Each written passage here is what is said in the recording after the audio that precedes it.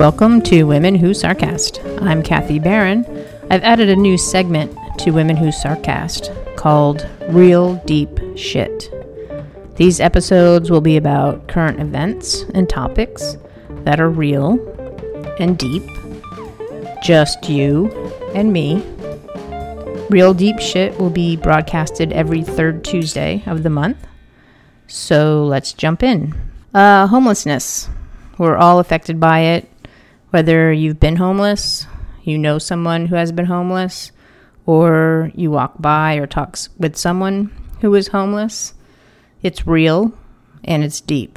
Homeless people are human, just like the rest of us. And every 2 years, during the last 10 days of January, communities across the country conduct comprehensive counts of the local population experiencing homelessness. And this is to measure the prevalence of homelessness in each community. It's called the Point in Time Count, and it's required by the U.S. Department of Housing and Urban Development, aka HUD. So not only is this just a requirement for HUD, but communities around the country use this point in time count to see how they're doing with ending homelessness. So I live in Alameda County, and there's a organization, Everyone Home. You can find them at everyonehome.org.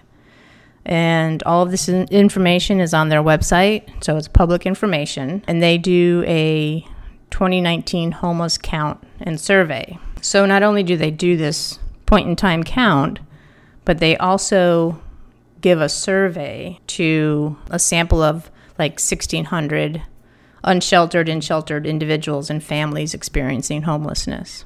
So the survey gathers basic demographic details, as well as information on residency, housing history, personal characteristics, and intersections with the service system. And in the study, the HUD definition of homelessness for the point-in-time count is used. So this definition includes individuals and families living in a supervised, publicly or privately operated shelter designated to provide temporary living arrangement, or with a primary nighttime residence that is a public or private place not designed for or ordinarily used as a regular sleeping accommodation for human beings, including a car, park, abandoned building, bus or train station, airport, or camping ground. So what they found in this point-in-time count and survey is that the homeless census population for 2019 was 8,022 people. In 2017, it was 5,629 people. So this point-in-time count is done every 2 years. Out of those sheltered and unsheltered, 79% were unsheltered, 21% were sheltered. There were 6,312 unsheltered homeless. The duration of current episode of homelessness, so basically there were 63% that have been homeless for 1 year or more. 24% were 1 to 11 months, and 5% was 30 days or less. So the primary causes of homelessness, and these are the top 6 responses. 13% is they lost their job. 12% is mental health issues. 10% substance use issues. 9% eviction, foreclosure, 9% rent increase, and 8% incarceration. So when you see someone that's homeless walking down the street or possibly sitting on a sidewalk, panhandling, or even, if your community has encampments or tent cities, kind of think about what your assumptions are of these people. They've lost their job. They don't have the resources. They don't have family or friends or any support around them to help them get the resources that they need and get them the help that they need. And the unsheltered population by location is 34% live in a tent, which is about 2,200 people. 23% live in a car or van, which is 1,400 people. 22% live in an RV. 20% live on the street or outside, which is about 1,200 people. And about 1% live in abandoned buildings. So in my community, there are a lot of tent encampments. You can go into Oakland and walk down the street and see many encampments. Or even if you drive under the overpass, you see a huge tent encampment. There's also been a lot of vehicle communities in the neighborhoods around businesses. And it's because, and some of these people do have jobs, but they can't afford the rent. I mean, as some people may know, the Bay Area is ridiculous as far as rents. And people can't afford it, regardless if they have 2 or 3 jobs. And so they have to live in their car. So a lot of the agencies are creating safe parking spots. So it's a safe area. They have porta potties. They have cleaning stations for people so they can park their RV, car, truck, whatever they may be staying and living in. And it's in a safe area, which is great because there's a lot of violence. There's a lot of theft. There's a lot of drugs in encampments, on the street, in shelters even. And that's why a lot of the homeless don't want to stay in shelters because of the violence and the theft. They would rather live on the street than actually live in a shelter. So a couple of things that in the survey as far as how homelessness could have been prevented, might have been prevented, is 33% said if they got rent assistance, they could get off the street. 30% said if they had benefits or income, 23% employment assistance, and 21% mental health services. So, the people that are living on the street, they want help. They want a place to live. They want assistance. They want resources, whether it's medical, mental health, substance use treatment, temporary housing. They want this. As far as the housing in the Bay Area, there's money, but there's not many units available to house the 8,000 people that we have in the county that need housing. And developers are building apartments, but they're not affordable. They're not available for people that are trying to get off the street, that just live off their SSI. They can't afford $1,000 rent a month because that's basically their whole SSI check. So 52% affordable rental housing. This is how new money should be spent. And according to the individuals that were surveyed, the 1,681 people that were surveyed, 52% said affordable rental housing, 38% permanent help with rent and subsidies, 31% want employment training and job opportunities, 22% want substance use mental health services, and 20% said emergency shelter. So just that in itself, more than half of the people want affordable rental housing. They want it, but they can't, it's not available for everybody. So 78% had a residence prior to becoming homeless.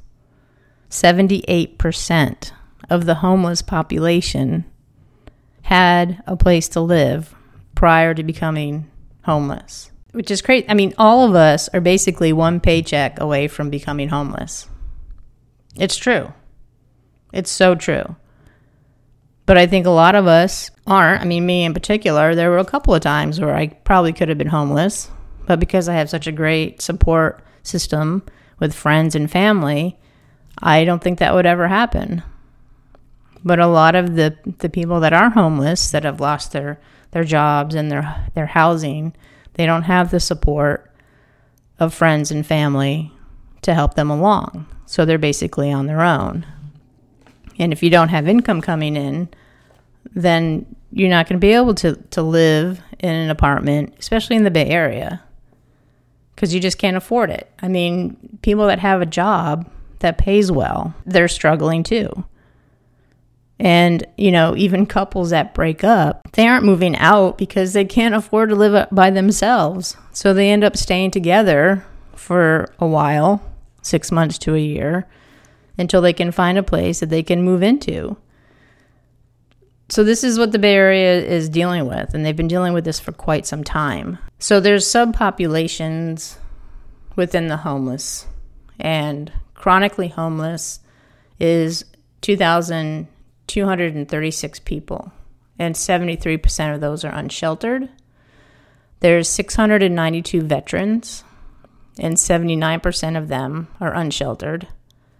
And 731 people are unaccompanied youth and young adults, and 80% of those are unsheltered. There are 7,500 people in 7,500 households, that are single adults.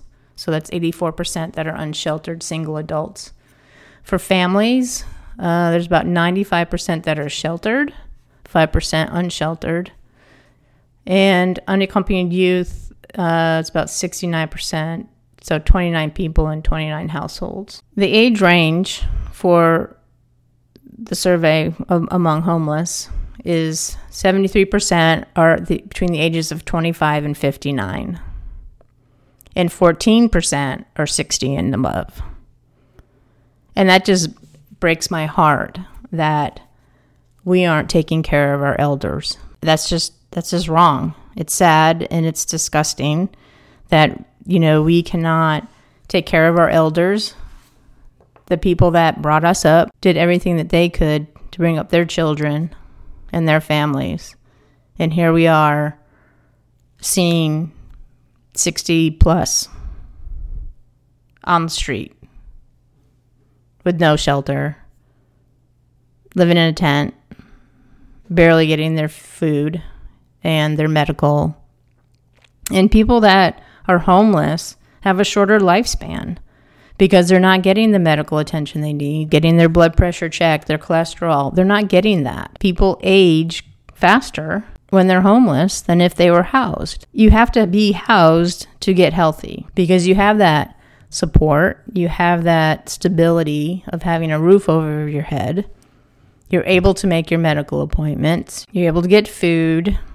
And people don't understand that when you're homeless, you don't have a place to shower, a place to brush your teeth, to wash your clothes, because you have so much to take care of. So we need to house the homeless in order for them to be healthy and get the help that they need. Race and ethnicity compared to the general population. For Black and African Americans, 47% are homeless. 31% are white.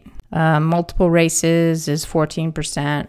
American Indian, Alaska Native is 4%. Native, Hawaiian, other Pacific Islanders, and Asian is 2%. And 14% of respondents identified as LGBT. So 61% are male, 35% female, 2% transgender, and 2% gender non-binary. And 62% of those experiencing homelessness for the first time were homeless for 1 year or more. Now, there's a percentage of respondents that said that they were not interested in independent, affordable rental housing or housing with supportive services, and that was 3%. So that's not that much. So majority of the people want to be housed. The age at first episode of homelessness, 32% are between the ages of 25 and 39. 19% between the ages of 40 and 49. 19% between the ages of 40 and 49. And between the ages of 50 and 64 is 13%. And that older population, it just blows my mind every time I see that, because we really should be taking care of the older population, and the fact that they are on the street is really scary to me. And we should be, protecting them and taking care of them more than we are. So there's certain health conditions that the respondents reported. 39% psychiatric emotional conditions, 30% alcohol and drug use, 30% PTSD, 26% chronic health problems, 24% physical disability, 13% traumatic brain injury, and 5% HIV/AIDS related illness. And as far as the alcohol and drug use, not everyone that becomes homeless is an addict. A lot of times they become addicts while they're homeless for a few reasons. One is because they've never been homeless, so that's a new experience, the stress of that. They get PTSD because being on the street, there's violence, there's theft, there are drug addicts. It's very scary. Like you have to, a lot of them have to stay up at night to protect themselves as well as their belongings. So a lot of them take drugs to stay awake. And then they take drugs to sleep during the day. So it becomes this cycle of staying up at night and sleeping during the day. And eventually they become addicted to whatever they're using. So when you walk down the street and you see someone that is homeless, talk to them. They're human beings just like the rest of us. And, just to push them aside or disregard them is not the way humans are to be to each other. We always talk about being kind and helping each other out. And I think it's important to understand that this could be your son, your daughter, your brother, your sister, your mother, your father. We need to help as much as we can. So there are certain ways that you can help the homeless community. And one is to donate money, whether it's at a homeless shelter, at a food bank. You can also donate new and used items. A lot of times they need these hygiene kits, whether it's toothbrush, toothpaste, deodorant, socks. Socks are a huge thing. You can volunteer at the homeless shelters. You can volunteer at the food banks. You can, like I said, talk to a homeless individual. They're lonely. They're hurting, and they want human contact just like any of us. So the next time you see a homeless person, approach them with a smile and start a conversation. And you might be surprised how much it would brighten both of your days, because they're not as scary as you think. You can be an advocate for a local organization. You can create blessing bags, which, like I said, contain snacks, personal hygiene items, socks, money, or other necessities. A lot of times I'll have like a sports bar, granola bar. I'll put in like $5 and put some socks and deodorant and toothpaste and toothbrush. And I'll have a couple sometimes in my car. And when I'm driving around town and I see someone that's panhandling, I'll either give them that kit if I have it, or I'll give them fruit or something. And you would be surprised how grateful they are to receive that packet or that banana or that apple. So if you want more information, you can go to everyonehome.org. You can go to the National Alliance to End Homelessness, which is at endhomelessness.org. And within Alameda County, you can call 211. So if you see someone that's on the street in your neighborhood, you don't know what to do, you can call 211. You can contact everyonehome.org, and they can direct you or direct the person that you're concerned about to resources. I think this is something that we all need to join in together and take care of each other and make this world a better place for everybody. Not just for the 1%, not just for those that can afford it, but everybody. Because this is a crisis, and it's a crisis that, unless all of us do something, is going to take much longer to end. Thank you for listening to Women Who Sarcast and Real Deep Shit. Show music provided by Mike Imbassiani. You can find him at MikeImbassiani.com.